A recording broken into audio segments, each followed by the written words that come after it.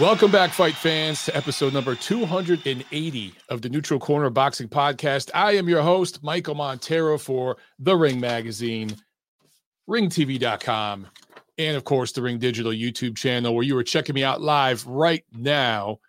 As always, I remind you guys, make sure that you are subscribed and you click that notification bell so that you never miss a live video of TNC. That way you can get in on the chat and you can get in on the phones.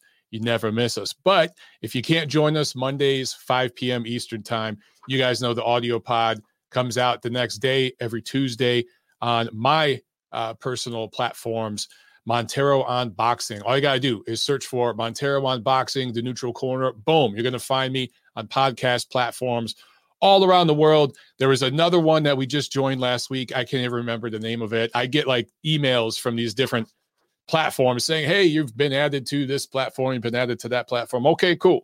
I don't know. There's a million of them. So wherever you listen to podcasts, you guys can find me, okay? And by any chance, if you find one out there that I'm not on, just let me know and we'll take care of that. But as far as I know, I'm on all 50 billion of them. TNC 280 for the week of September 04. We are supposed to be joined by American heavyweight contender Michael the Bounty Hunter today.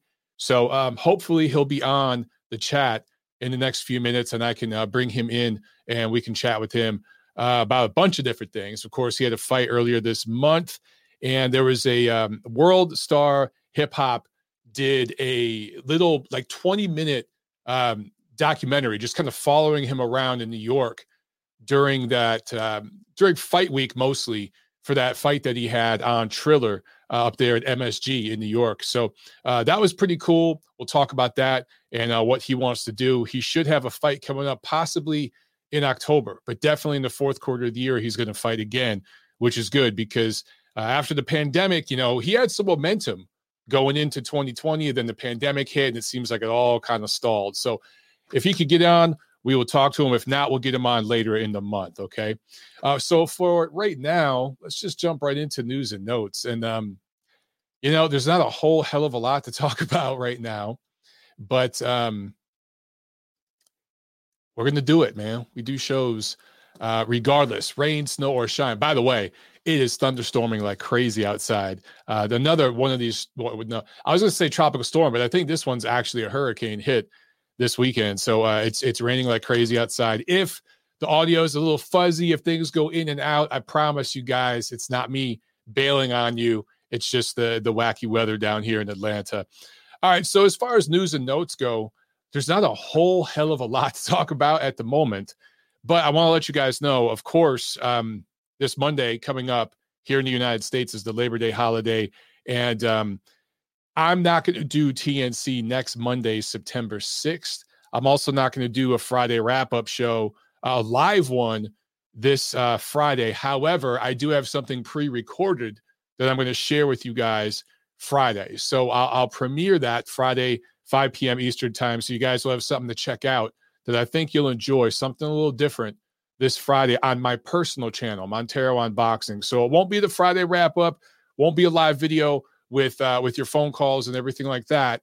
But it'll be something pre-recorded that you guys, I think, will enjoy, something different, something motivational, educational, and insightful more than anything. So check that out this Friday on my channel. And then Monday, September 6th, I'm going to be taking off the holiday, Labor Day holiday. I'm going to be chilling with my family. So going to be going to the beach and enjoying some time with some family. Me and my wife are going to be going out to the ocean and meeting up with family members and just relaxing for a few days. They're going to be drinking and eating and being merry. I'm going to be disciplined. I'm going to be good. I'm still going to be doing my road work out there, but trying to enjoy myself a little bit as well. So just want to let you guys know that, okay? So this Friday, we got something for you on my channel, but Monday, nothing, no TNC. However, next Friday, we're going to be back with the Friday wrap-up on my personal channel, all right? And then we're back to the regular schedule. Wanted to let you guys know that. Also, let me share my screen here. I want you guys' input on this. For those of you who are on Twitter, and I shared the link in the chat to this, but if you follow me on Twitter, just go to my Twitter profile and check out this poll that I just posted this like a couple hours ago. Okay. So I'm just asking you guys, did you buy the Paul Woodley pay-per-view? Or if you watched it, did you buy it or did you stream it? And when I say stream it, I don't mean you paid for the pay-per-view stream. I mean, did you illegally stream it for free? Okay. I don't want to put the word illegal in the tweet because the Twitter people will, they'll do what they do and shadow ban me or whatever. So I kept it, PC, but you guys just read between the lines what I'm saying here. So, or did you completely ignore it, which is what I did. So those are the three options. All right. So we'll vote in this poll because only about 400 of you have voted so far because I just posted this, but I want to get a good sample size. I want to see if I can get like 1,000 people to vote in this. So there's three options. You paid for it, your team stream, or you didn't watch. Okay. Go over to my Twitter profile and check that out and make sure that you vote on that because I want to get your input on this. I'm genuinely curious because we'll talk about that pay-per-view obviously later in the show, but part of me thinks that thing did over 1 million pay-per-view buys. Wouldn't surprise me, which would be nuts because Pacquiao's pay-per-view didn't break 300,000, right? So if Paul and Woodley broke over 1 million buys, and I'm looking here so far on my Twitter poll, okay? I'm looking at what 64% of you so far are saying you didn't even watch. Now, only 400 have voted, but still. 27% of you say your team streamed. Less than 10% of you on my poll so far say that you actually paid for this. But I'm telling you, it's probably going to do over 1 million pay-per-view buys. Now, I don't know. Maybe I'm totally wrong. But so far, Jake Paul has done numbers. And there was an element to this promotion that was really, really they were promoting to the lowest common denominator to a certain extent, which is what the last show did. But this kind of went into a different angle, which I'll get into later. It's an angle that I hate and can't stand, but it draws views, man. So, vote on that poll. Let me know what you guys have to say about that, okay? I'm very, very curious. I want to get an idea of the marketplace. And my gut feel here and my guess is that most of you who follow me and listen to the show, watch the show, every Monday you're here chilling with me watching TNC. I think most of you guys out there probably didn't pay for this, right? So I think a lot of diehard boxing fans didn't pay for this, yet it's still going to do over 1 million buys. So what if that does happen, what does that mean? That means Jake Paul is promoting himself to a different group of fans that are not the diehard fans, and the fans that he's marketing to are not buying the diehard fight fan pay-per-views. They're not buying the Tank Davis's fights. They're not buying any of the PBC pay-per-views. Really, they're the only American promoter right now doing pay-per-views regularly. So let's just call it what it is. They're not buying those, right? Which will kind of give a little insight into how and why Showtime bought into this thing, because a lot has been made about that. So, all right, you know what? We're going to get into we're going to get right into the review here in a second. I just want to check out some of you guys' comments. We got a bunch of you guys here in the chat. Yeah, so Sports Talk with Troy says the overall card was pretty solid. Yep. Yeah, I agree. Chris Bergen agrees. Yeah, the undercard was decent. Twal says, watched it the next day, not paying to watch a YouTuber I barely know versus a 0-0 boxer, all-time great MMA fighter, old. Isan just says, Mike. What's up, Isan? Torid says, watch the Jake Paul fiasco, and the only cards that moved the needle, or the only fights that only moved the needle for me was Dubois and Serrano. Everything else was trash. Yeah, I hear you. Although the Love Baranchek fight was interesting, in my opinion. Carlos Cabrera says Dubois did what he was supposed to do. Yeah, I agree. Chad Fletcher, come to Captiva Island Labor Day weekend, Mikey. I don't know where that is. Is that in Georgia? We're going to Hilton Head. We're going to Hilton Head. And so that's South Carolina, but that's like kind of, I think that's right on the border. I think that's right on the Georgia, South Carolina border, but it's supposed to be super freaking nice. Oh, Canada Chris won some money. He says, Jake Paul decision paid me $1,100. Sweet. Yeah, man, I told everyone that was the bet. Not that I got everything right this weekend. A lot of people thought Baranchek was going to kill Montana Love, by the way. And I told them, man, we don't know what's left with Baranchek. And we saw that dude is shop worn. Hate to say it, but he did not look good. And so those who put money on Montana Love made some cash. Jake Paul decision. I was surprised that the odds were not wider. It really, really was. Jesus, one foot out the door, says Logan and Jake Paul fan base, LGBT community. I'm not even touching that, bro. Not even touching that. Charlie Burley says, I never watched that kind of stuff. I've never seen him fight apart from clips. I've never watched Floyd fight McGregor, Paul, or that Japanese kid, and never seen Tyson versus Roy Jones Jr. You know what, Charlie? Same for me for all of that. So we are in agreement, my friend. All right, let's get right into this review. All right, I guess Michael can't join. I'll touch base with Michael Hunter's team. I wasn't 100% sure he'd be on today, but we'll get him later. I'm saying later in the month. We'll get him later in September, okay? Because I want to talk to Michael about a few different things. I think his next fight is going to be a lot better than his last two as far as the level of opponent. Okay, only one fight card of note last weekend, right? And it was a Sunday card, August 29th at the Rocket Mortgage Fieldhouse in Cleveland, Ohio. Showtime pay-per-view. Let's talk about the undercard real quick. Tommy Fury, unanimous decision over Anthony Taylor. No surprises there. Daniel Dubois, this was a bit of a surprise to me. Not that I'm shocked or anything, but TKO won over Giuseppe Angelo Cusimano. And that was a hell of a performance by Dubois. And it just showed levels. It just showed levels that, look, man, Dubois is not someone to fuck with. A lot of people, jumped all over him because of that loss to Joyce. Number one, I think Joyce is a bona fide, legitimate top 10 heavyweight. He might be a top 5 heavyweight. Don't shoot the messenger, but he really might. Seriously. I'm telling you guys, he's very slow, but there's something there. I'm telling you right now. Anyway, for Dubois to take on that level of a fight when he did, I think it's going to serve as a learning lesson to him. And don't sleep on Daniel Dubois. I think he's still got something to him. But Charles Conwell picked up a TKO 3 win over a Mexican fighter, Juan Carlos Rubio. I like Charles Conwell and I like Tim Tszyu at 154. I don't even want to call them prospects. I think they're ready to contend right now. But those guys, the future of that division looks bright. And you're getting fighters from different parts of the world now. They're starting to infiltrate that division and break up the monopoly that we've had there for a while.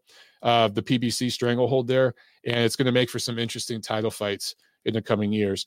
Montana Love scored a 7-round stoppage, a retirement stoppage over Ivan Baranchek. And speaking of retirement, Baranchek might want to consider it. I don't mean to be harsh, man, but this was a one-sided fight, guys. And I'm telling you, I don't know what the betting odds were. Some of you bettors out there, let me know. But I feel like a lot of people were putting money on Baranchek and thinking that Montana Love was just going to get smoked because he hadn't fought anybody. And I tried telling you guys last week, and I said it on Twitter over and over again, we don't know what to expect from Baranchek, man. He had that brutal fight late last year with Zepeda, took a ton of punishment, showed an insane heart. He was in great shape for that fight.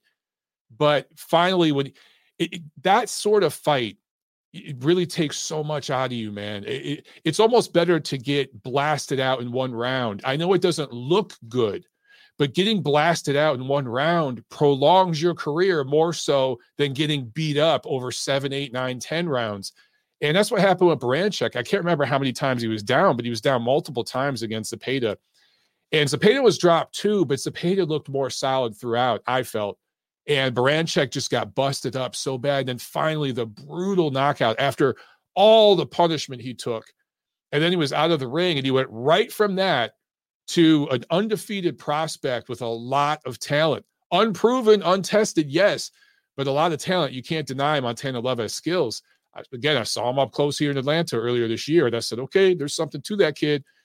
So when Baranchek took that fight, no tune-up, you know what I'm saying? Mikey Garcia and all these guys, American fighters, always talking about tune-ups. These guys from overseas, especially the Eastern European guys, man, they just throw them in. These guys don't get tune-ups. They just throw them into the deep waters, right? And with Baranchyk, he went right back in there and just didn't look good in this fight, man. The scores, so he got dropped, I think, in the, seventh round, and then made it to his corner, but his corner stopped the fight after that, didn't come out for the eighth. Here's the thing, guys. The scores, now maybe these were a bit too wide, but they pretty much reflected what the fight was. The scores were 70-62 and 69-63 twice at the time of the stoppage, right? So Love was way ahead. Now, maybe you could give another round or two to Baranchyk, maybe. But look, Love is from Ohio. Fight card was in Ohio. You knew who was going to win on the cards anyway. But, man, that was a really one-sided fight. And what happened, if you looked at the punch output from Baranchyk, it was down from his recent fights overall. Just punches thrown per round was down by like 20 or 30 punches a round. But by the time they got to the fourth, the fifth, the sixth, the seventh round, it had dropped even from where it was in the early rounds. So when you see a guy's punch output drop dramatically in one fight after a beatdown like he took against Zepeda in a bad knockout, and then his output drop in one fight from the early rounds into the middle rounds going into the late rounds, you could just see, man, that the wear and tear is there. And for Baranchyk and his team, they need to have a really tough discussion because he has now lost 3 of 4. And he took some punishment in this fight as well.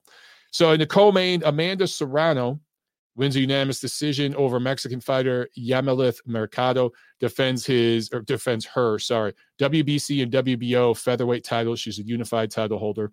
Scores were pretty wide, which they should have been. This is a one-sided fight. And this brings up the question. And I bring this up because we got some ladies fighting this weekend, right? The woman who I believe is the pound-for-pound #1 female fighter in the world, Katie Taylor, is fighting this weekend. But where is Amanda Serrano in this discussion? Because when you look at experience, just fight experience, not only boxing, she's involved in other martial arts. Not just boxing, but she's done others and succeeded there too. Where do you rate Amanda Serrano pound for pound with the lady fighters, man? There's a lot of people out there, a growing group of fans that say she's #1 pound for pound.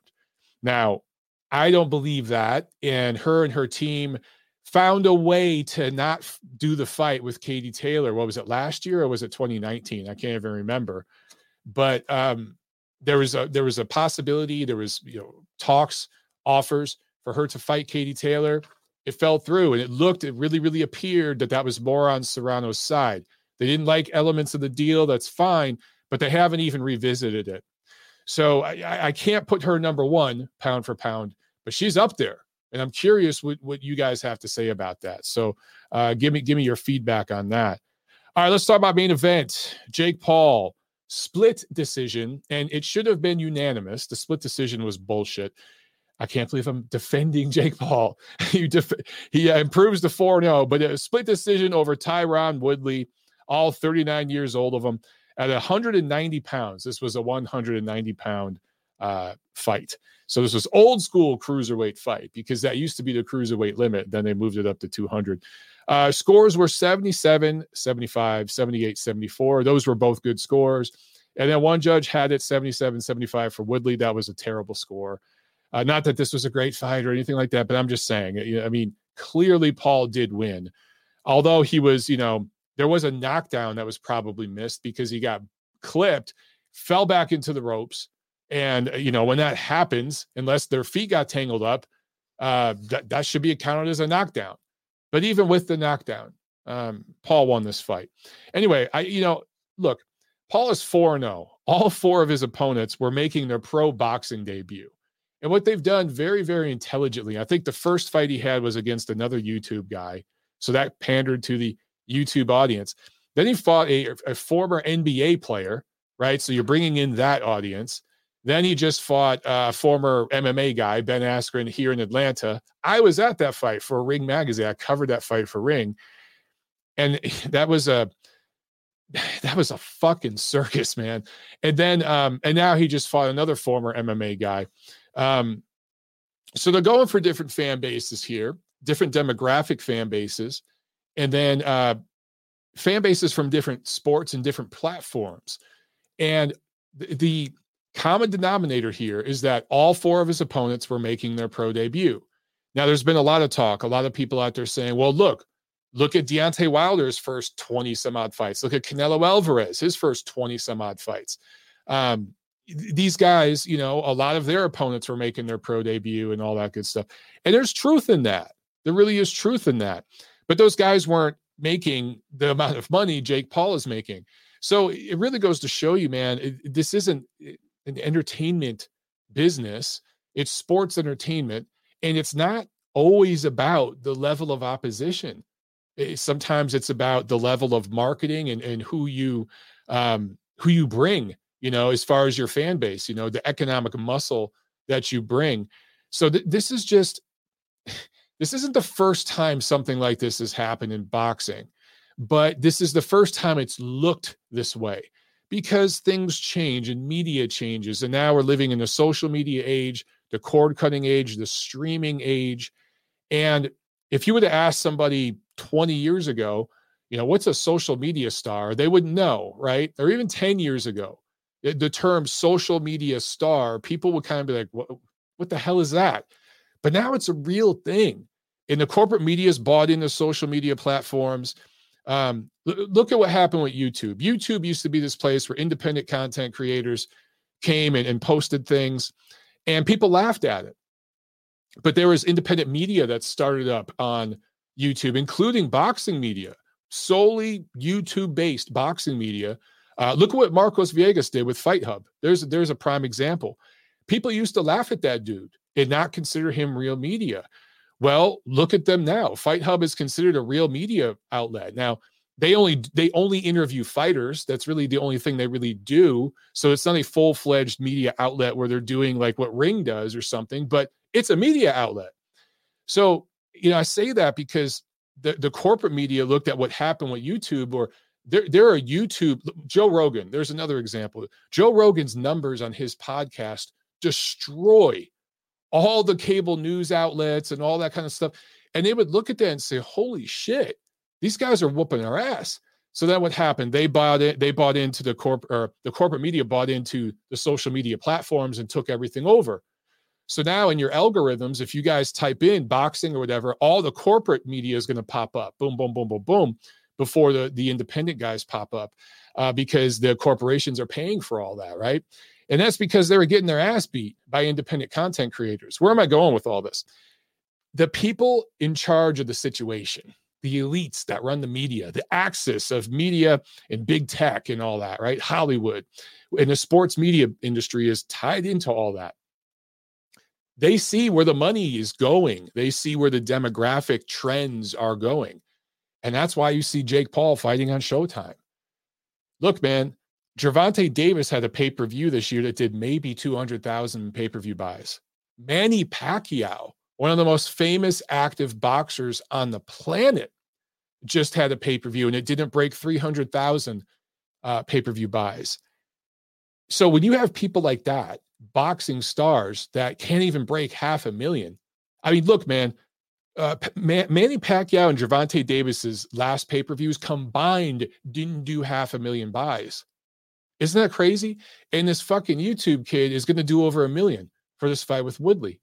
So because that's going on, you're going to see more of this. I don't shoot the messenger, guys, but there's a lot of you out there who can't stand it. I understand. This Jake Paul thing is going to go as long as it can until the kid fights a boxer and loses. When he fights a actual boxer who's rated, not even a top 10 guy, please. I'm just saying someone who's rated at all, he's going to lose. Now, at that point, it'll be interesting to see if his fan base is going to continue to buy in. You know, the teeny boppers and the kids that are buying this shit, the suburban kids that would never be caught in a boxing gym to save their fucking lives, are they going to keep buying when the kid loses? Is Jake Paul going to keep that same hunger and keep boxing when he loses? That is what I'm kind of interested to see. Or is he going to say, okay, I tried this. We did this little thing for a few years. Now it's on to the next. And he goes and does his next little thing. I'll say this about Jake Paul, man. He knows how to market himself, and he's becoming the new Floyd Mayweather in reverse. I'm going to explain what I mean by that in just a second. Let me get to this super chat. Feeling Dangerous 113 with the super chat. Thank you so much, man. He says, it was really good. It was a really good night for Cleveland fighters, Love and Conwell. Broadcast wasn't as much fun as a Triller one. They need to loosen up for these Paul fights. Yeah, that's another angle, man, that I wanted to talk about because, again, I was at the Triller show in Atlanta, and it was this smorgasbord of entertainment. And a lot of it was kind of appealing to the lowest common denominator, something for everyone, but extremely lowbrow. And I'm going to sound like an elitist prick here, and I'm really not trying to be. But it was part strip club, part smoke session, part frat boy, chugging beers night, part fighting, just a little bit of everything. Part, 50-year-old over the hill rappers, still trying to dress and talk like they're 21. It was this whole mixture of stuff going on, right? And all of it was so dumbed down. I'm not trying to say this to be a dick. It's just the truth of what they're going for here with that type of show, that everyone can buy in and just realize this is a complete fucking freak show. This is a complete circus. Take my $80. I'm going to have a few cocktails, or if you're into it, I'm going to smoke a joint, drop some mushrooms, whatever the fuck it is you guys are into out there. Have fun, just be responsible.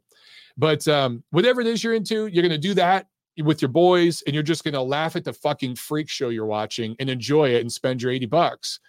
And that really worked, especially in the lockdown world of COVID, where concerts were not happening and live events in many parts of the country and many parts of the world were not happening. So I thought Triller really tapped into something.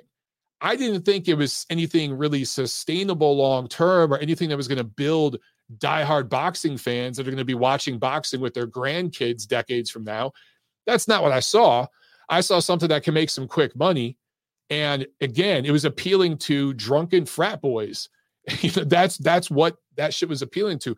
Now on Showtime, Al Bernstein can't smoke a joint with Snoop Dogg during a Showtime championship boxing broadcast. And I don't even know if Al was on the show last night. You guys will have to tell me. But, an esteemed colleague of boxing media getting high and getting drunk with Snoop, that wouldn't fly on old school HBO or even Showtime or even Fox or ESPN. It just wouldn't fly. And we'll take this outside of boxing and go to the NFL and other sports. It wouldn't fly in those sports. Joe Namath, Hall of Fame quarterback, was drunk as fuck a few years back. I think it was on a Monday Night Football broadcast. And it was, he got publicly shamed for that. He had to apologize. There was this whole ordeal from it, right?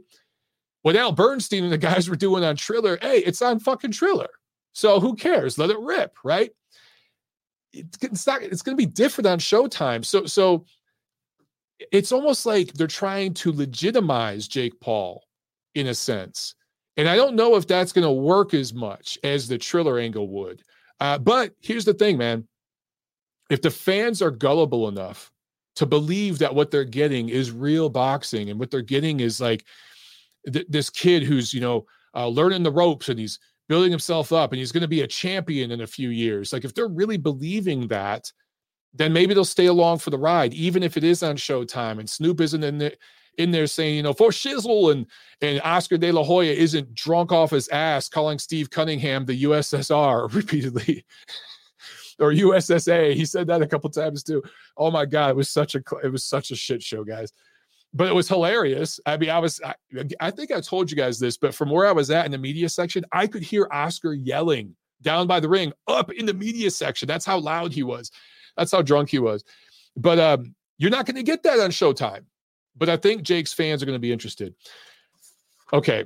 I wanted to delve into something here that's going to be a little uncomfortable for some of you. So I want to preface and I want to put the trigger warning out there. Make sure that, those of you with sensitive ears aren't going to get too worked up.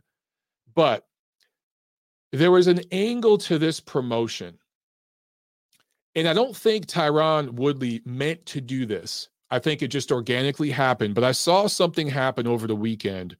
And if they did mean to do this, it was sneaky genius. Okay. Although I really don't like it. But there was, I don't know if it was one of the preview shows, the Fight Week show that they had. There was some dude, some MMA reporter dude. He's got a shaved head. I don't know who he is. It's a tiny little dude with a shaved head. You guys will probably know his name. He was interviewing Jake Paul and Tyron Woodley. They were doing like a face-to-face across a table.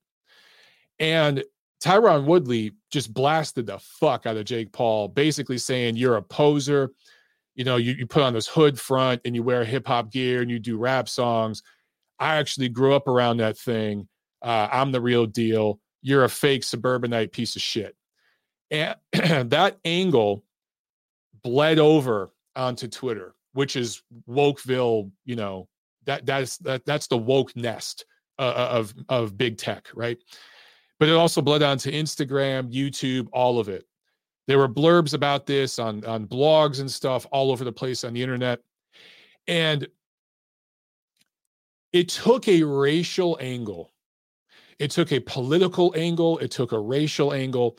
And I saw members of the boxing media, including people I really like and I look up to, and I value their work and their opinion, like pandering to that and diving into it. I saw tweets. One member of the boxing, well, he's more of a wrestling media guy. He's on the fringes of boxing media, but he's a guy that's attacked me on Twitter multiple times. And I've tried to reach out to him privately and said, hey man, I'd love to talk to you and have a meeting of the minds, because you got the wrong idea about me. And he constantly tweets really, really radical content, really, really divisive, radical content. But he called Jake Paul a colonizer. So, and to me, I'm interpreting that as a racist term at that point, okay? Because the way that the context he used it, and referring to an entire group of people as colonizers, and Jake Paul is the representative of them, I thought that was really fucked up. Nobody in fight sports media held that individual accountable for that. And that wasn't a tweet from 5 years ago, purposely taken out of context by people with agendas to take that person down. That was something that was tweeted this week. And there were members of the boxing media retweeting and quoting that person, doubling down, saying, fuck yeah, I hope that guy gets his shit stomped. And I'm like, damn, dude, this took a really dark turn. This took a really, really dark turn. And again, I don't think Tyron Woodley meant to do that. He was just trying to get in this kid's head. And then Jake Paul said some really stupid fucking shit. And that's just what he does. Okay, that's his shtick. But he said something, and I don't know where he said it or when he said it or even how he said it, but I'm paraphrasing. He said that he grew up like in the hood, or he grew up, maybe not the hood, but he grew up working class, lower class.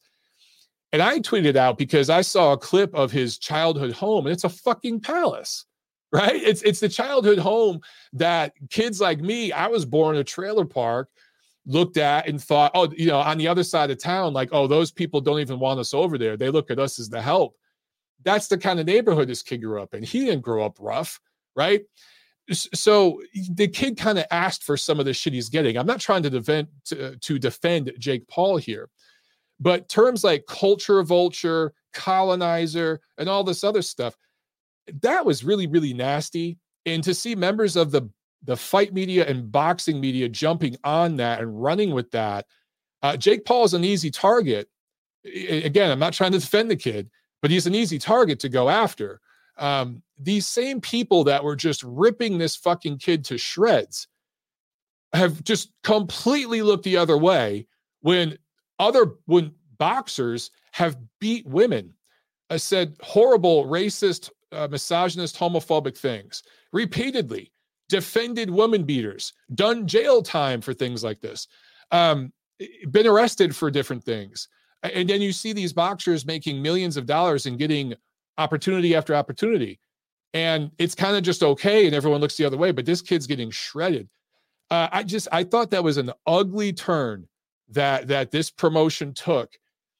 And unfortunately, it probably made the pay-per-view sell more because it's pandering to the lowest common denominator. It's appealing to lowbrow. Look, the lowest common denominators in society are race, sex, gender, sexual preference, like those sorts of things. Those are the least interesting things and the least important things about who you are as a person, right? But they're the things that tug at the heartstrings of the ignorant and insecure. And those are the people that are going to put down their money for something when you tug at those heartstrings. So this promotion took that ugly turn. And it reminded me of things I saw during the first Kovalev Ward promotion that concerned me. Things I saw with the Fury Wilder promotion and the aftermath of their rematch, specifically the aftermath of the rematch, and other promotions recently. And you see this sort of promotional pandering to the lowest common denominator in boxing. You see it in all sports, but in boxing, you see it more with certain platforms than others. Okay, you really, really do. And those are just ugly places that I would prefer we don't go to. And I think we go to those places in the boxing industry when we don't have a really good product to sell. And that's what this was. So I hope in the future that they don't continue going down that road. And because they don't need to. The Jake Paul show, again, it's a fucking circus. I don't watch his fights. I'm not interested in it. Do I think Jake Paul is going to be boxing 5 years from now? Absolutely not. I really, really don't. But it ain't going away right now. It's going to be around for a few years. And they have enough of a thing going that they don't need to go down that ugly road, man. They just don't. So I hope that doesn't continue, And why I say Floyd Mayweather in reverse is because of this, okay? And then I'll leave this alone, all right? Unless you guys want to talk about it more, and I'm sorry for those of you with sensitive ears. I know. You're going to be okay, all right? Just relax. Floyd, in the twilight of his career, when he wasn't going to be able to knock guys out and stuff, he used his personality to market himself, right? Floyd pandered to the lowest common denominator in a lot of ways, and he was a genius with it, okay? And all of us in the boxing industry could see it. We knew what he was doing, and you either talked about it realistically or you just kind of went along with the ride to I guess, keep the access. You kind of had to make a choice, one or the other, right? So you kind of played the game or you just talked about what was really happening. But what ended up happening when Floyd was fighting, specifically under that Showtime contract, that 6 fights, he fought every year, Cinco de Mayo, Mexican Independence Day. Floyd Mayweather is American. He's not Mexican, right? But he would always make sure he was fighting a Mexican-American, or a Latin American fighter who trained with Mexican-American trainers, particularly in Southern California, if you could get it, like a Marcos Maidana. That was by design. And Floyd marketed himself in a way to where it was a manipulation largely of casual sports fans and Mexican-American fight fans. People bought Floyd's fights hoping to see him lose, hoping to see him get his comeuppance, right? And on those, even going back to his HBO days, but especially with the Showtime stuff, all those preview shows, I can't remember what the hell they're called. HBO's was 24/7. I can't remember what Showtime calls theirs, but they would, with really crafty editing and, narration, make it look like Robert Guerrero had a chance against Floyd, or Victor Ortiz or Marcos Maidana had a chance, or that Floyd Pacquiao was this fight happening at the perfect time, the crescendo of their careers, right? And they both still had plenty left in the tank, and there was this grudge match, and they were both going to go in there and brawl. You're going to get Hagler Hearns. That's the way they marketed these things, right? And Floyd wore the black hat, and his opponents wore the white hat. For those of you who don't understand that term, what that means is there's a good guy and a bad guy, okay? And Floyd played the bad guy, and a lot of people bought his fights hoping to see him lose. And it worked for him. He became a wealthy man. Floyd isn't rich. Floyd's above rich. Floyd's wealthy, okay? So Floyd's not in the top 1%. He's in the top 1% of the top 1%. That's how wealthy Floyd is. He milked that to the stage where he was wealthy. And he handled his business in the ring. He had to do that too. But African-American fans, many of them bought Floyd's fights to support Floyd. Other fans of other demos, and again, there's crossover and bleed over with all this, okay, guys? But I'm just saying the strategy with Floyd, and he'll tell you this. If you get him in the room and talk to him, he'll tell you this, and his team will tell you this. Everyone else was buying to see Floyd lose. Okay. With Jake Paul, it's kind of the opposite. And this Tyron Woodley thing even, I think, exaggerated it. A lot of people now, from outside of Jake's TikTok, Twitter, Instagram, YouTube fan bubble, okay, which is racially and ethnically diverse, mind you, but it's young people, okay? It's young people who don't know shit about boxing. Outside of that bubble, there are all these other demographic groups. And those people are buying, hoping to see Jake Paul lose. If they can tap into all these other demographic groups and get them buying the pay-per-views as well, hoping to see Jake lose, meanwhile, all his TikTok teeny boppers are buying, supporting him, they got something. They got, dare I say, the biggest star in the sport of boxing commercially, at least in America, because he is right now. And it's all marketing. It's all fluff. They are basically taking what Floyd Mayweather did, flipping it, reversing it, and doing it with Jake Paul, who's a novice as a boxer. It's crazy, dude, but it's working. So I'm curious what you guys think about that. I know it's going to trigger some of you, and I apologize in advance. I know sensitive ears don't want to hear such things. You just want to put your fingers in your ears and go, la, la, la, la, just pretend none of this matters. But okay, Boxing and Bulldogs says, Montero, I agree with that being the lowest common denominator, but you do manage to bring up race a lot. Number one, I completely disagree with you. I don't bring up race a lot. If I brought up race a lot, I'd bring it up on every single show. I don't. I bring it up when it's relevant. And there's a lot of bleed and crossover between race, politics, and sports. I'm not the one doing that. I'm not the one interjecting it. Okay. And I certainly don't interject it when it doesn't belong.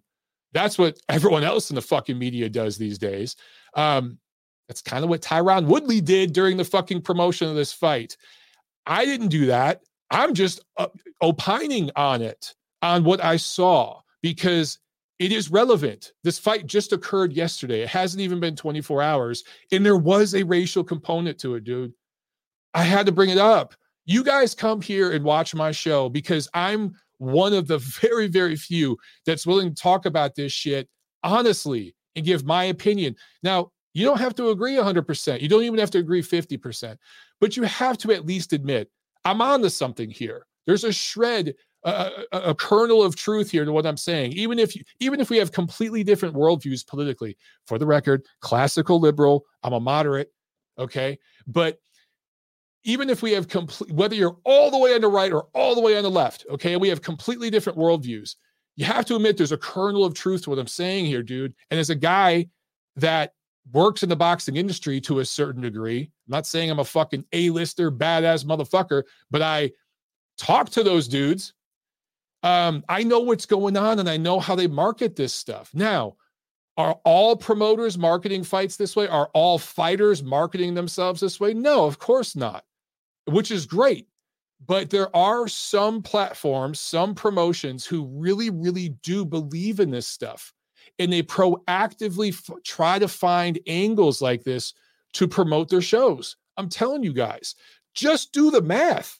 Just look at the way certain shows are promoted and look at the social media behind it and everything else. And you'll see patterns, dude. I'm not trying to bring this up where it don't fit. And also, I'm saying I don't like it. We don't need this shit in the sport. We have one of the most diverse, this is going to make some of you laugh, but it's true. We have one of the most diverse and inclusive sports in terms of different nationalities, different heritage, different religions in the world. We really, really do. Look at the pound for pound list right now. It looks like a fucking UN meeting. I like that. I think that's fucking cool. That's why when we're pandering to the lowest common denominator, it's annoying to me and I bring it up. I'm not trying to obsess over this shit, but there is an element here, guys. And Am I going to be talking about this a week or two from now? No, I'm talking about this because this fight just took place less than 24 hours ago. And I saw things on social media from my peers in the boxing media, by the way, including some of them that are friends of mine. I've broken bread. I've had beers with them. I've been at their fucking house. I've sat on their couch and pet their dog. Okay. And I saw people tweeting and saying things that were really tribalistic and just ugly, dude. And I'm like, man, I don't like where this is going. Because this is where a lot of Floyd stuff went to, and it wasn't good for the sport, man. It didn't build anything. It kind of just divided shit more. I just don't like that. Derek Williamson in the chat says, agree, Mike, promoting a fight with a divisive theme reeks of desperation. That's what I took from it. I took, hey, let's get some last minute heat here. Let's play the race factor, play that up, and there you go. All right, boxing and Bulldogs. I think we're meeting in the middle because your comment here says Floyd was the worst thing that happened to boxing in 50 years. Now, I'm not going to say that because Floyd did do some very innovative and creative things, and he brought boxing marketing into the 21st century in regards to the reality TV angle and the social media angle. So he did do some good innovative things for the sport, but the divisive, political, racialized stuff, yeah, not good, man. It kind of left American boxing in a bad place. Look at American boxing before Floyd was the top star. Okay, let's go back 20 years and look at it now. Are we more fragmented or less? Are things more divisive in the fight media and social media and among fight fans? Are they more divisive or less? So Floyd he's not to blame for all of that, of course. Not even most of it, but he is to blame for some of it. He truly is.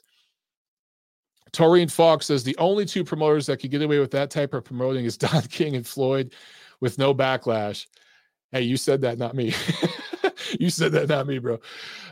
Ceylon says the race factor is there whether or not you play it. Yes, Ceylon, I think that to a certain extent it's there, but let's be honest.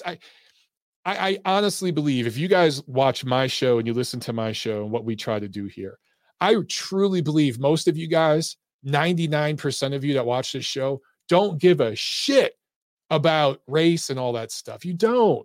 You just want to see the best fight the best, and you're fans of fighters of all walks of life, just like I am. It's a small segment out there that really, really is obsessed with this stuff, but they're also the loudest segment of fans, and they talk the loudest on social media. They don't always put their money where their mouth is, but they do talk the loudest. So you're going to see a lot of this stuff, man. Nacho says, Mike, these two dudes were using any and everything to sell this WWE style fight. I agree with you. All right, 1 foot out the door. Hold on. This comment, I'm not even going to read your comment out loud, but if you post one more comment like that, you're banned from the fucking chat. Don't post shit like that. You know, I'm not going to read your comment, but don't post shit like that here. Derek Williams says the divisive stuff trends well on social, which is probably why we see it more often in recent times. Unfortunately, you are correct, sir. Unfortunately, you are correct. All right. I'm going to take a break, and I'm going to go to the phones here. We got a call. Let me change my banners. There we go. Let me pick up this call. And then we will go into the review. Preview. There's some stuff to preview for this weekend. Okay. All right. 818, you were on the show. What's up? Hey, what's up, Mike? How you doing, bro? Everything good? Yeah, man. How you doing? Is this Alex? Yeah, man. Ace from Ventura, buddy. Oh, Ace from Ventura. What's up, man? What's up, man? Hey, man. Good show, man. Good show. And, I just wanted to call in. Got a couple of things to say about, this weekend's event, man. But, with what you said with all the whole racing and all that, man, yeah, definitely 100% true, and unfortunately it happens. And especially in the social media world, Twitter world, whatever you want to call it, I don't know. I'm not too much of a social media guy, but, but I mean, and I'm pretty sure you get it a lot since you're kind of, you're part of the boxing world. So it must make you, that's probably why you're a little more passionate about it than more other people. You know what I'm saying? Mm-hmm. But I mean, you have the right to be, man. I mean, it's true, bro. It's definitely true.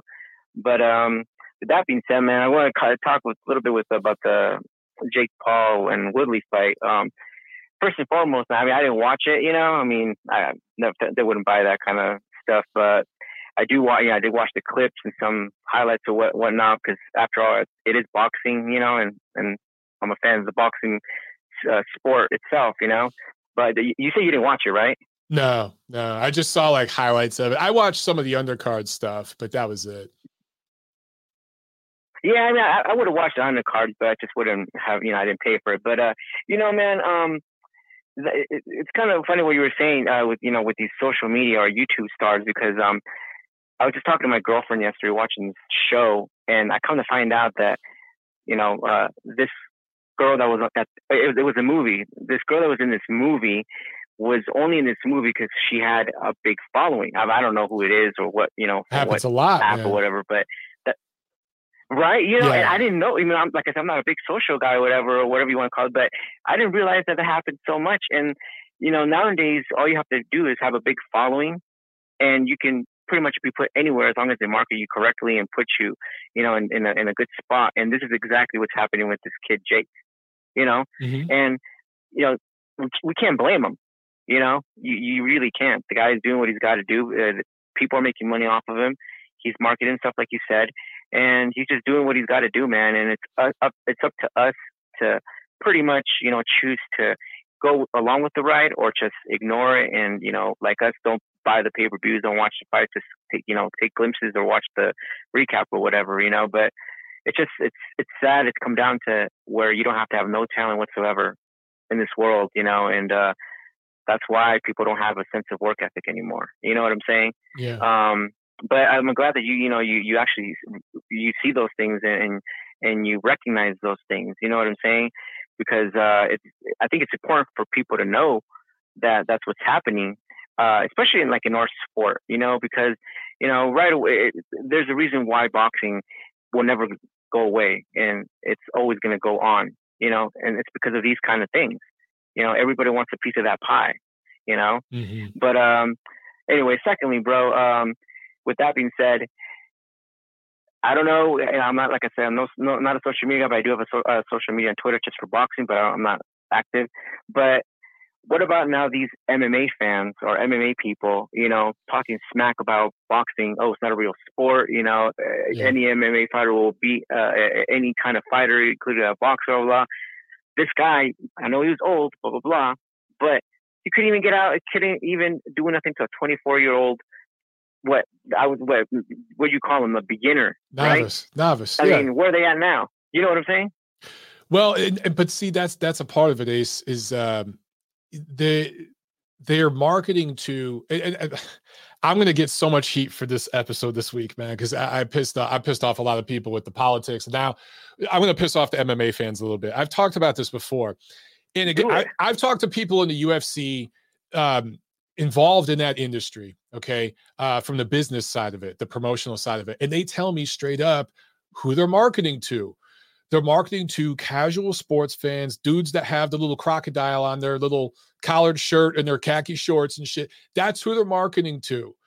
There's nothing wrong with that, but the majority of the UFC fans are casual sports fans. It's the dudes who don't even watch the NFL, but they watch the Super Bowl because they want to go to the Super Bowl party and post the Instagram post, right? They're marketing to that group, and they've succeeded. That group isn't well-versed on, they don't know boxing history. They don't know even MMA history a lot of times, right? They're casual sports fans. So it's easy for those guys to jump on Twitter and say boxing sucks, this sucks, that sucks. They really don't know what they're talking about. So they can bring in a guy like Jake Paul and bring in a guy like Tyron Woodley, and there's a certain element of the UFC/MMA fan base that's going to buy that fight because they really think Tyron Woodley had a chance. Even if Tyron Woodley won 6 rounds, what was this, 8-round fight? Yeah, I think it was an 8-round fight. Okay, if he won 6 rounds, it was going to be a draw. He wasn't going to win this fucking fight, right? He was brought in for marketing. That's why they brought him in. And some of the casual fans over from that side just can't see that. They also think that, oh, this guy's a great striker.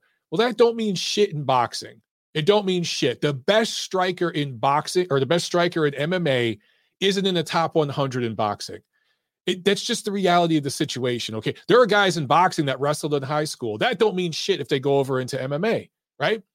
So there's just a lot of the fans over there that are ignorant. They don't understand that they're kind of being manipulated. It's the same dudes that bought Mayweather McGregor. There was more McGregor fans than Floyd fans that bought that fight. You know what I'm saying? Oh yeah, man. No, I totally agree with you on that, man. Definitely, it's what they're targeting. Like you said, they did succeed in that, and it's funny because us boxing fans can be very critical and very unforgiving, but we're not naive. I'll tell you that, right? MMA fans though seem to be some boxing fans opposite, are naive. Some boxing fans are very naive. Yeah, you could say that, but I'll tell you what though, those aren't boxing fans. Okay. I'll tell you that the naive, they're not boxing fans, man. They're they're the casual fan. Yeah. You know what I'm saying? And I'll tell you what, when I asked myself one day, am I a boxing fan or am I a casual boxing fan, right? And obviously, I was just asking myself just because I had my doubts because of my knowledge of boxing, not like the sport itself, but just like the belts and all that. But then I realized I don't really care about those belts or anything like that after a while, right? I went to Crawford and it was Pacquiao and Keith Thurman fight. And there's some people there, just a couple guys watching the fight, and they started talking about Floyd in some of his fights, and they started saying these ridiculous things, but they were acting like they're real boxing fans.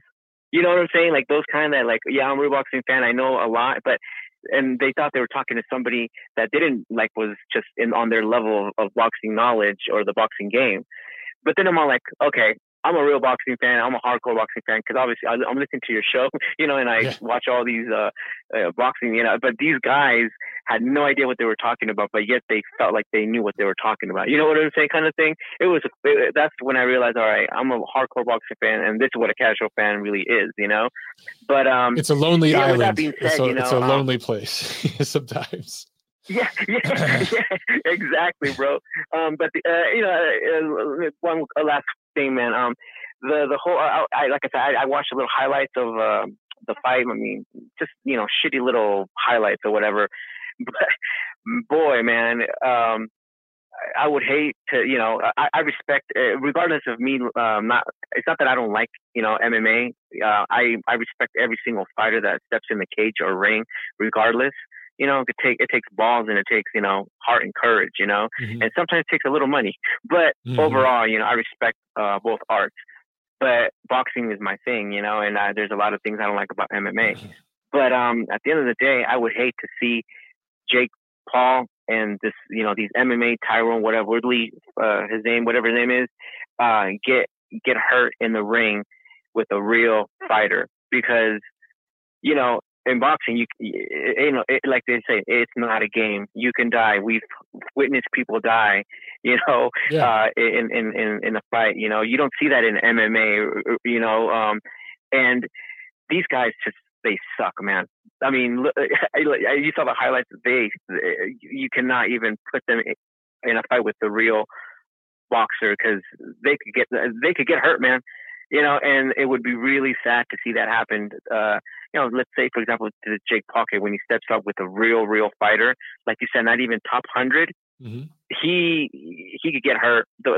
From what I saw from him fighting, there's no way he can survive with a real fighter, a real boxer, and not get hurt, man. It's sad that people are, I guess, that he has yes people in his corner, and I give him props. He's doing what he's doing, and he I guess he's really into it, but he's gonna get hurt if somebody doesn't stop him from really getting in there with a real fighter, man.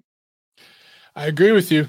And they're gonna milk this thing as long as they can, but at some point he's gonna get caught. I mean, hey, Woodley caught him with a shot that almost hurt him, so it's gonna happen, and that's what a real fighter. We'll find out if Jake Paul's a real fighter at that point. Because if let's say he gets knocked the fuck out, right? Whether it's an MMA guy, a boxing guy, whatever. Does he come back after that? Or does he just call it quits and say, okay, I tried this, it's done now? If he comes back from that and keeps fighting, I will give him a lot of credit, because that's a real fighter. Because every damn fighter's been knocked down, been hurt. I don't give a damn who you are. Floyd's been dropped in sparring. He's been beat up. Everyone's seen the footage of Floyd getting beat up by Vito Spadafora in sparring because Vito was in shape and Floyd wasn't. So like, that happens to everybody. How you respond though? So we'll find out. No, yeah, absolutely right, man. And I would definitely give him props. Like I said, I know hate on the kid. He's doing what he's doing, I mean, I don't watch his whatever his fights or whatever. So but hey, props to him and what he's doing. And one last quick thing, man. You kind of reminded me of something. That guy, Mike Coppinger, he posted something. How the UFC built some new gyms in Mexico or something like that, and he tweeted out, if boxing will put out gyms like this, they would have more talent or blah blah blah, better stars. Like, I don't know, man. That one was like, are you kidding me, bro? Like, real fighters, legends, like, a la Pacquiao, Duran, you can go on more. They come from the streets. They come from the grit, from the dirt, man. That's what you like. You need to be in that environment to be like them, not these fancy gyms. These fancy gyms are going to create these Ryan Garcias, Devin Haney divas that never want to fight each other because they feel privileged, So I kind of thought, like, I don't know, Mike, I thought that tweet by Coppinger, you're wrong on this one, buddy. He was. And I know exactly which tweet you're talking about. There was some facility in Mexico City that I think the UFC built. And Coppinger tweeted that and said, this is what boxing needs to do, et cetera, et cetera. And I wanted to kind of blast him, but I didn't do it. I just said, I'm going to leave this one alone. But I completely agree with you.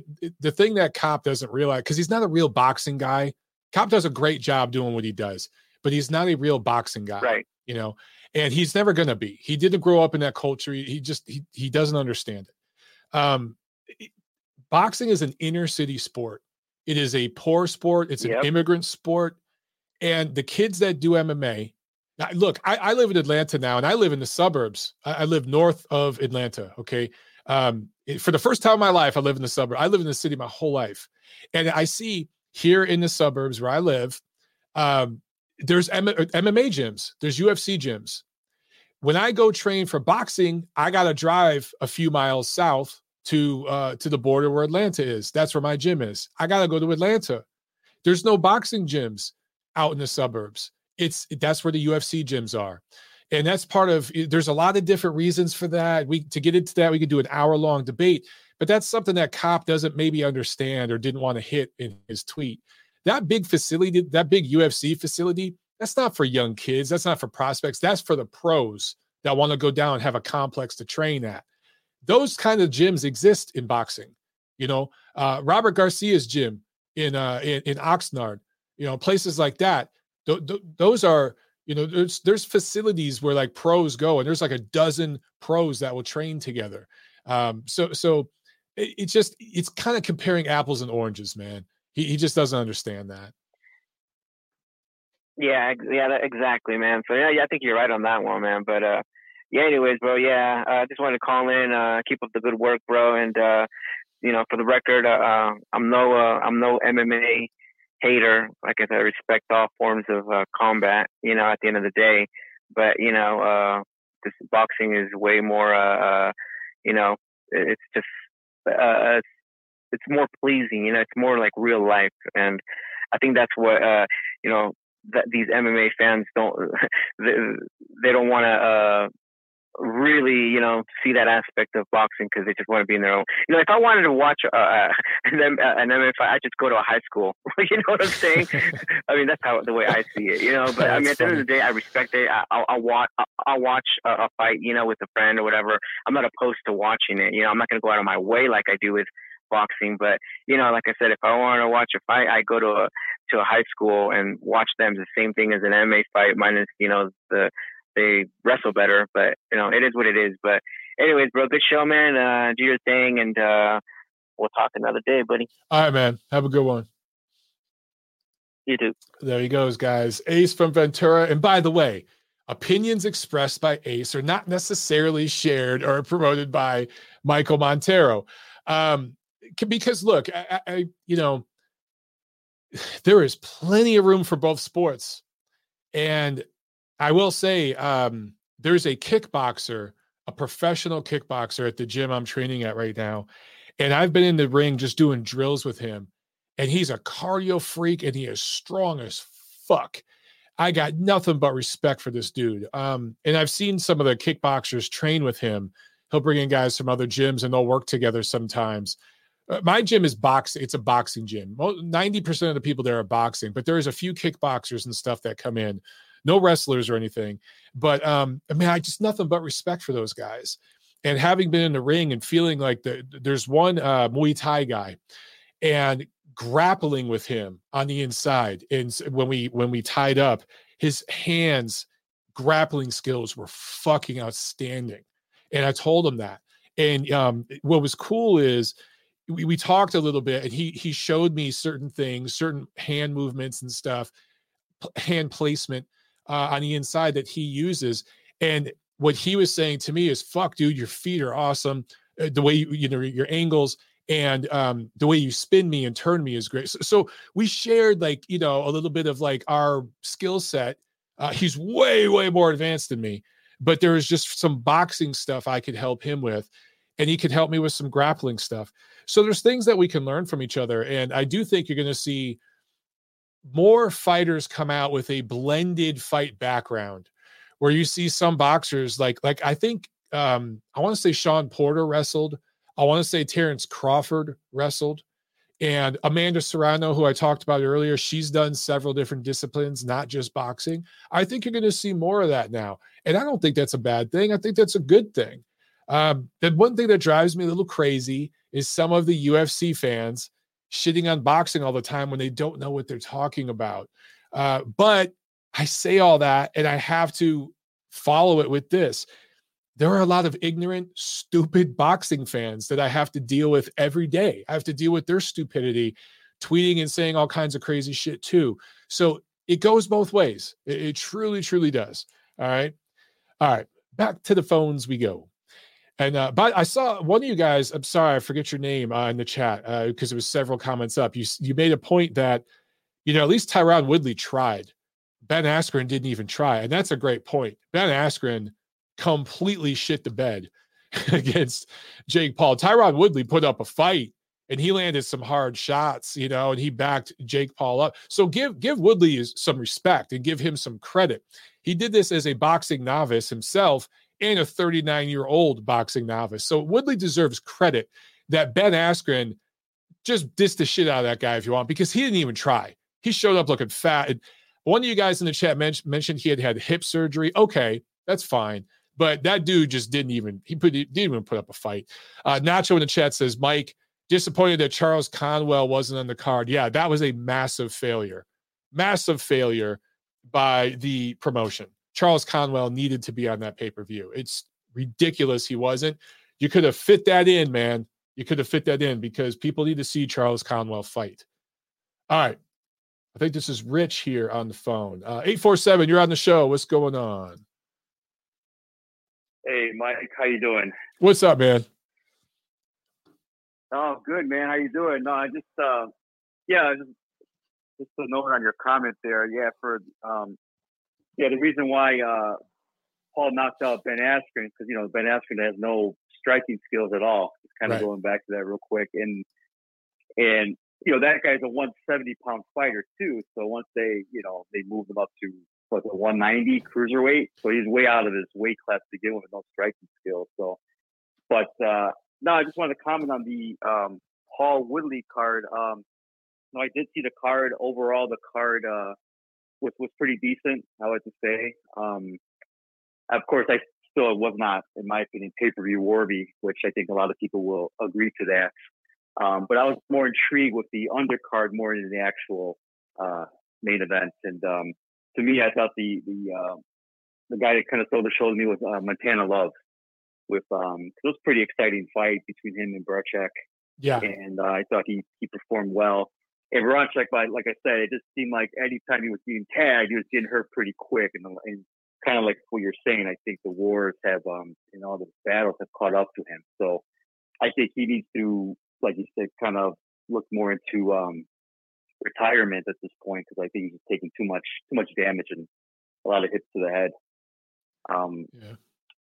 And Charles Conwell, I agree. That should have been part of the pay-per-view card. And I think, from my understanding, that was the only fight that was like non-televised. So I mean, I don't understand why they didn't throw that in the card. Because they definitely had a time, considering all the talking they did throughout the telecast. Going back to those Barstool Sports guys talking about the betting. You know what I mean? There was actually the time to show that fight. Absolutely. Based on he's a talent, man. So he's going to be fighting for a title within the next year, and they really should have put him on that card. Yeah. It just made no sense not to. Yeah, I would have preferred that to see than the Tommy Fury fight and the other MMA guy. I thought that was hell yeah. I thought that fight was not good at all, and not too impressed with Tommy Fury. It was kind of my first time seeing him. I really thought he should have put that guy out, in my opinion, but he didn't. So I wasn't too impressed with him at all. Dubois looked good. He looked spectacular with the stoppage. And Amanda Serrano did good. I don't know if you saw the trainer at the end. He was kind of like mouthing off to the other corner. I don't know if you caught any of that footage or anything like that, but say some nasty stuff. I don't know what the cause of that. There was no like bad blood, but he was actually mouthing to the other corner, saying like, fight, do it Mexican style, talking a lot of shit. So so he got a bad rep on the social media as well, and I was kind of figure what was up with that. So I'm sure a lot of people caught that, and people did criticize that trainer. I think the brother-in-law. I think that brother's Amanda Serrano.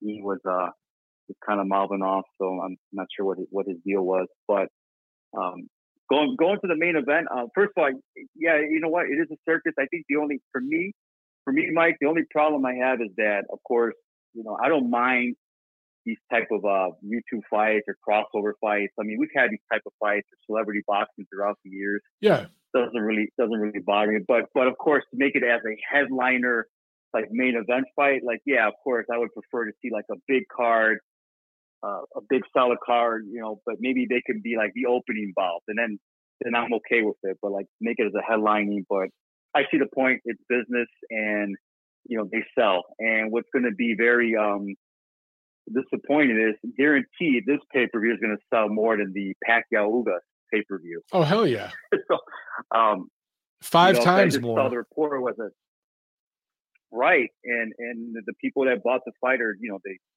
that bought it, was the casuals, any Paul fans, and of course the MMA community. Probably most of those fans bought that card too, just in hopes of Tyron Woodley, knocking out Jake Paul. Right. That was really it.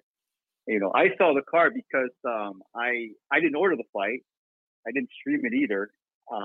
But I have my uncle who got me into boxing. Is a hardcore fanatic.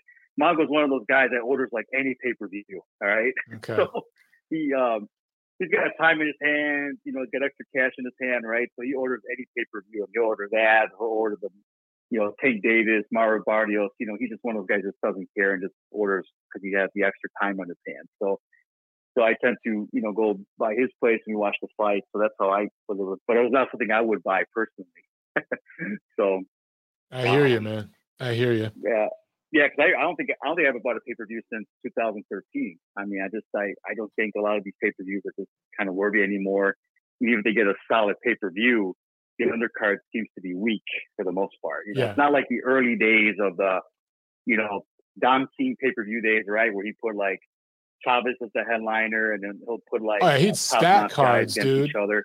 Those cards were stacked back in the day. Yeah. Right. They were like $50-$40 at that time, but they were like 4 solid championship fights. You would get Chavez, Trinidad, Julian Jackson, Terry Norris, like all on the same card, and then Ricardo, Benito Lopez, everybody was on those cards, So, I mean, that was like actually worth, the pay-per-view money. So, and then, back to Paul and Willie, Mike. I think the MMA fans is kind of hating. They like you mentioned, and you already added your points that his striking skills are just not there. And it's totally different. It's they don't have that success, coming over to boxing. Yeah, it's a different that's sport. Just the way it is, and it'll be vice versa. It's a different sport. It'd be the same thing if a boxer, which is kind of like James Toney did it. When he fought Randy Couture, he got to take it to the ground, and that was it. He was done with. But that's because he was taken to the ground. He didn't know how to wrestle. Right. Even though it's still both guys are over the hill at that point, anyways. But that's just what it is. But Tyron Woodley did pretty good for having his first pro boxing fight. The fight itself, I scored the fight for Paul, but to me, it really was an uneventful fight. It wasn't really a good fight, and it was kind of expected, in my opinion. Woodley, I think he could have had more moments if he kind of let his hands go, but he didn't. So, yeah. But there's, like you said, there's a reason why they pick these guys. Yeah, they know what they're doing. It's the thing, right? And past his prime, Woodley's past his prime. Rich, here's the thing, man. In the boxing media, there's kind of two worlds. You can be that guy that kind of goes along with the story and goes along with the narrative, and maybe you can be a part of the Jake Paul circus, and maybe you'll get picked up to cover some of his fights, or you can work some of the broadcasts. If you kind of go along with oh man, this is a really, really even matchup, and Tyron Woodley, MMA legend, and he was a really, really good striker in the UFC, and you talk like that, and you build it up, or you could be one of the guys that just tells the truth about what the fuck this is. I don't know any other way. I can't play the role. But everyone's asking me how should I bet this fight? How should I bet this fight? I'm like, Jake Paul's going to win. That's why Tyron Woodley's there. Jake Paul's going to win. That's it. And I didn't think Jake Paul could knock out Woodley, so it's probably going the distance. But it doesn't surprise me. The fact that one judge scored it for Woodley, so it seemed closer than it was. And now there's people talking about a rematch. I saw that Paul Woodley 2 hashtag trended on Twitter briefly. I'm like, what? It's crazy how gullible people are, dude. No, I know. Yeah. And there were some people I think I saw some videos, Pusha Shields, even Bubu Mancini, they all felt that Woodley won the fight. I saw some interviews or footage on it just recently. But I think, Boom Boom was very, back in the day, a very aggressive fighter. So he was kind of going based on that. Tyron Woodley was, was even more aggressive, and he landed more meaningful punches, so he should have won the fight. He called it like it was horse shit or something like that. Yeah. In some interview I saw with Ray. That's crazy. But, no, there's a reason for it. I mean, if people would have known that, Tyron Woodley lost his last 4 fights, and he hasn't got a knockout with striking. I think back in 2016 when he knocked out Robbie Lawler, from my understanding. I thought some of the MMA, I'm kind of more in the casual stance, but I've been surprised because I've actually known more MMA and some other people that claim that they're MMA fans. It's kind of surprising, actually. That kind of goes back to the other point earlier or the other guy on the phone said that a lot of the guys are kind of just casuals when it comes to MMA, and that's true. And that is true because I just a quick point on that. I've seen some events with some pretty good solid fights in the UFC, but if they're not Conor McGregor or Brock Lesnar or Ronda Rousey, those type of names, there's hardly any crowds. But when those type of fighters fight, there's huge crowds. Yeah. Everybody comes out, And I'm thinking this is a pretty good fight between two top guys in MMA, but yet nobody's coming out for it. You know what I mean? But with Conor McGregor, which he's pretty much he's really not that good anyways to begin with, everybody comes out thinking he's going to do something or win a big match again. So. Yeah, he sells. He sells, man. Look, Mike Tyson could fight a mailman, and there are people out there who will buy it. Even at 55 years old, he could just smoke a joint and fight the mailman. People would buy that shit. They're just some names are just going to sell. You know what I mean? But I'm gonna. You got anything else for me, man? Or I gotta get going because we're real quick. No, okay. I go, man. Real quick. I just want to let you know that I did talk to you last weekend was because I attended the Pacquiao Ugas card, and right. It was a phenomenal card. It was a great card, man. It was a good turnout. I think it was a little over 17,000 people had turned out. I mean, the Filipinos are definitely in the house, and just my quick take on that fight. For me, I think Manny Pacquiao should retire from boxing. I think for 42 years old, he was still, he performed so well against Ugas, but I don't see anything better coming from him at this point. I think he should just kind of walk away. He's done so much for the sport, and I think he should just kind of walk away with that. He looked good still, but he came out with the loss.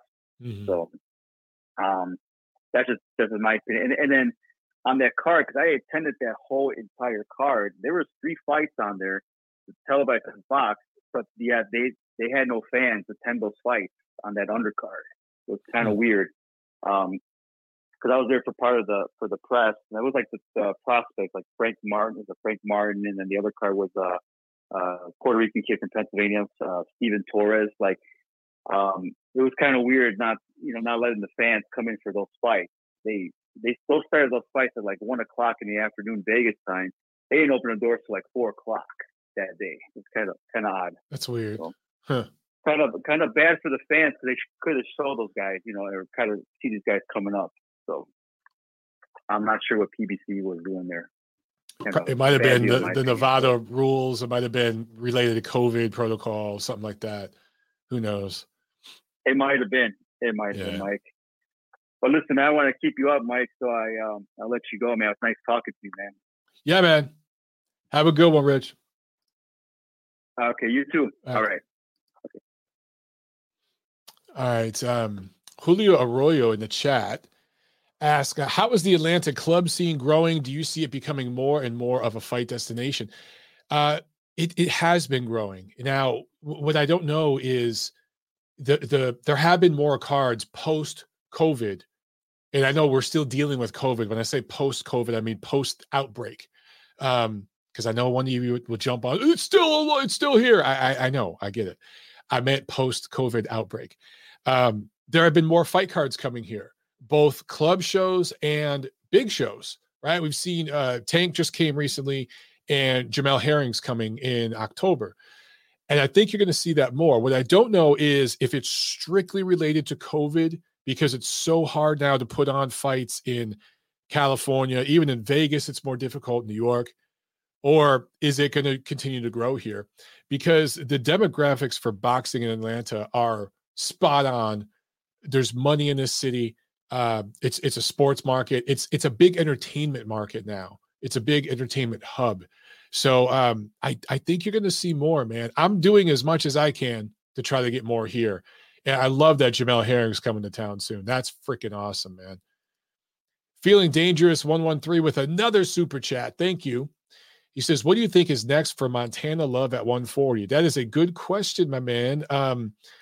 Honestly, I see one of you guys in the chat says Love versus Raleigh at 140 would be a good fight. Yeah, that'd be a good fight. I'd favor Love, but I think that'd be a fun fight. The lead up would be fun, the promotion. But I think, Montana Love, now he's got that win over a guy. Now, is Baranchek shop worn? Yes, but he's still got a name. Former title holder. He was in the tournament a couple of years ago, had a fight of the year last year. He came up short, but he was in a fight of the year type of fight with Zepeda last year.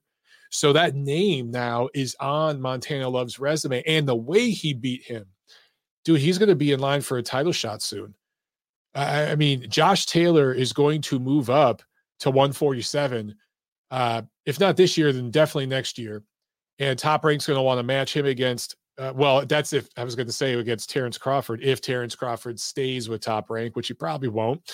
So let me back that up.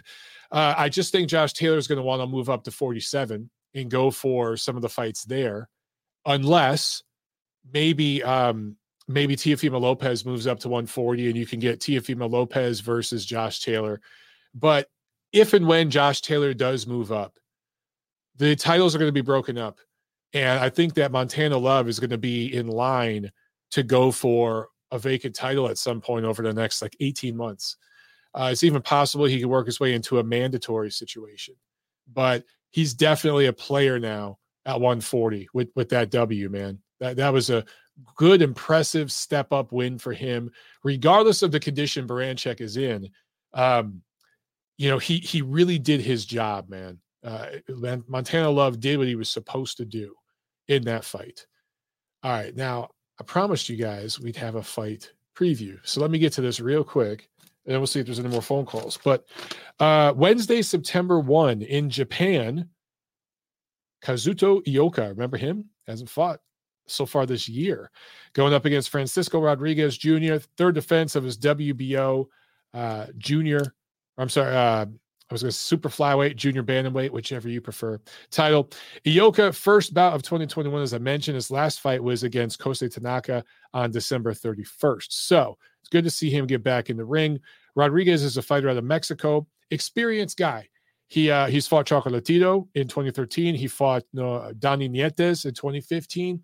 He lost both those fights.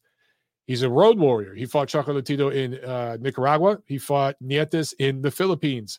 And then this fight against Ioka will be in Japan. So Rodriguez is not afraid to travel. He's experienced, should have just enough to give Ioka a good fight. But of course, I like Ioka to win. Saturday, September 4th at the Headingley Rugby League Stadium in Leeds, England. Matchroom Boxing on DAZN. The rematch between Mauricio Lara and Josh Warrington. Of course, their first fight was in February. Larrington won the first bout, TKO 9, dropped Warrington twice in that fight. I'm excited for this one. This is a good matchup, man. I want to see, can Warrington show us he is world class and make adjustments and beat Lara in this rematch? Or is Lara going to prove to us that he is world class by not only defeating Warrington again, but doing it in more decisive fashion this time around? Interesting fight with a lot of repercussions in the division, right? Depending on how this fight shakes out, it's going to change. It's going to affect the way matchmaking is done in the division over the next year. So I want to check that one out. Katie Taylor versus Jennifer Hahn. Jennifer Hahn, a fighter out of Texas. She has 3 losses, but all of them were split decisions, majority decisions. They were close fights, okay? So she's never been decisively defeated. And so this is a good quality fight for Taylor's undisputed lightweight championship. You guys know, I think Katie Taylor is the number 1 pound-for-pound female boxer in the world. And if she truly, truly is that, she should be the first woman to decisively, clearly, unanimously defeat Jennifer Hahn and show that level. And I think she will in this fight. And then Conor Benn, 18-0, 24 years old, just fought in April, TKO 1 win over Sammy Vargas. Really impressive win for Ben. Going up against rugged, grizzled veteran Adrian Granados, 32 years old, 8 years older, but he's been in some wars, man. So he's even more than 8 years older in terms of boxing years, boxing wear and tear, right? Granados had a draw on the Ruiz Areola undercard in May. This is a 12-round welterweight fight. So let's see, can Conor Benn show us something again? He looked real good against Sammy Vargas, but the thing with Granados is he goes rounds. He goes rounds, and he's a tough dude. So let's see what Conor Benn has for him. Nice little triple header there from Matchroom. I mean, none of those fights are blockbusters or anything, but that's a solid triple header that you're going to get on DAZN. Not pay-per-view worthy, but it's not a pay-per-view. So there you go. All right. So that's it for the preview. Let's jump back to the phone. We're going to take one more call here, guys, because we are right at an hour and a half. So I think we got Nacho on the line. We'll let Nacho do his thing, and then we'll wrap it up. All right. All right, Nacho, what's going on, my man? Hey, nothing much, Mike. Basically, just wanted to touch on the card really quick. I agree with you. Like the fight between Jake Paul and Woodley, you know, they tried any and everything to sell it. I don't think you're wrong as far as like what they tried to do, as far as like, you know, trying to sell it to the public. It was like a total WWE type, you know, script that they followed to try to sell it. And, you know, if that's the angle they're going to go for, you know, it is what it is. But most fans should be aware that that's what you're getting into when you buy a Jake Paul fight. Exactly. And if you're not going to, you know, know that going in, then that's on you.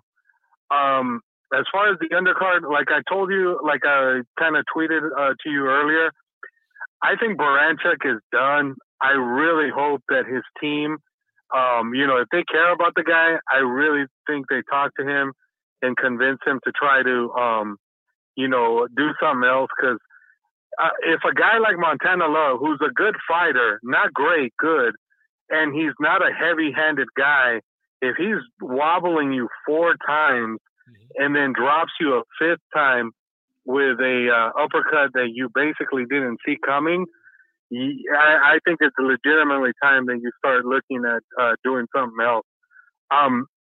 You were saying something about, well, maybe it was, the guy that he fought and the style. Yeah, that could have played a part into it. If you match him up against a guy who's going to stand right in front of him and go to war with him, yeah, Baranchuk could still be effective. But I think at this point, the guy is so he's been hurt and he's been beat up pretty significantly, especially after his fight by Zepeda, that I just think it's just he's done. Like you can see his resistance is gone. He doesn't take a shot really well. It's just time. I hope they convince him not to get back in the ring, because yesterday was a evidence that he's done and he shouldn't be back in there. Like you said, it's a good win for Love, but I think it's more of he caught Baranchuk at the right time more than he legitimately beat a guy at the top of his game. But we'll see what happens with Love. I wouldn't mind seeing that fight against Rolly. If Rolly ain't got nothing going on at 35, I mean, that would be a decent matchup for sure. And then the other fight with I was a little disappointed. I thought Kuzmano was going to put up a better fight. Me too. But man, Dubois just steamrolled him. Yeah, Dubois just steamrolled him and took him out of there. And I mean, that's impressive in itself. I didn't think he was going to steamroll him like that, but you got to give Dubois credit. He went in there and he took him out, and it's. I think slowly but surely he's building his confidence back up again, and sooner rather than later, he's going to be back in the mix. I think to kind of be talked about as a guy who should be given a title shot at some point, And then the other thing, I was disappointed they didn't put Charles Conwell on the card. I would have liked to have seen him, but I guess they were trying to sell the Amanda Serrano fight, which. It was kind of ho-hum. The girl that she fought wasn't exactly on her level, but yeah, she still ended up going the distance with her, which, I mean, I give the girl credit. Mercado, she's tough and she's got some skill and she's experienced, but the problem with women's boxing is just there is no depth at all in that sport. And so that's why you have these girls struggling to find any legitimate opponents, because there's just no quality opposition in that sport right now. And I still think it's going to be a few years before it gets to the point where. Oh, Nacho, you still there? Damn, we lost Nacho. Bro, I don't know. You put me on mute or something. You muted us, bro. I'm going to give you a couple more seconds. Hello? Oh, there he is. All right. He beat the count. All right. Nacho's back. All right. Go ahead, man. Yeah. Hello. Oh, I was just going to finish up with Serrano. Go ahead. Serrano's had a great career and everything, Mike, but she's had a great career and everything, Mike. But I mean, I just think she's kind of in a time where there's just no real opposition that she can cash in with other than Katie Taylor. Katie Taylor might be the biggest name out there, but I mean, they offered her the fight once and she apparently said no. So, yeah. I mean, at this point, what do you do? Well, they could keep doing what she's doing now, fighting that level of opposition. And if she does that, then, she can make a little bit of money here and there and she can get her title defenses and all that. But can you hear me, Nacho? Yeah. You know what? People are saying they can't hear us on the chat. Oh. That's really weird. Yeah. I don't know. What the hell happened? Yeah, Mike. I mean, I don't know. Yeah. But yeah, man, I'm with you. She needs to fight. She needs to fight Katie Taylor. But maybe they're just trying to maximize the dollars, so they could go for one big payday, and that's that. I don't know. But yeah, I mean, because at this point, Toronto's just gone up and down divisions, but there's nobody there for her to make money against Katie Taylor. So at this point, I mean, like you said, maybe they're just trying to max it out as much as they can so she can get a huge payday and maybe walk away at that point. Yeah, I guess that's the strategy. So do a couple more of these fights against, lesser opposition, make a little bit of money. She's not making a lot of money, man. She made pretty decent money on this pay-per-view compared to some of her recent paydays. But the big money fight for her is Katie Taylor. So if they want to try to build that up and get the most money they can, I'm cool with that. But you got about another year maybe to build that up. And then Katie Taylor is going to move on and that fight's going to be dead, Yeah. So, yeah, for sure. All right, Mike, that's my call. All right, Nacho. Thanks a lot, man. Have a good one. All right. Yeah, no problem. You too. All right, guys. So it sounds like some of you said that the video cut out for a minute. That's probably the storm, man. It's storming outside here, so it might have just been messing with the signal. So I hope you guys can hear me or see me on the video, and I'm not just talking to nobody. Either way, great show, great calls. A little bit of controversy, but we'll be okay. No show this Friday. No show Monday. We'll be back next Friday, but I will post something on my channel later this week. Okay. So look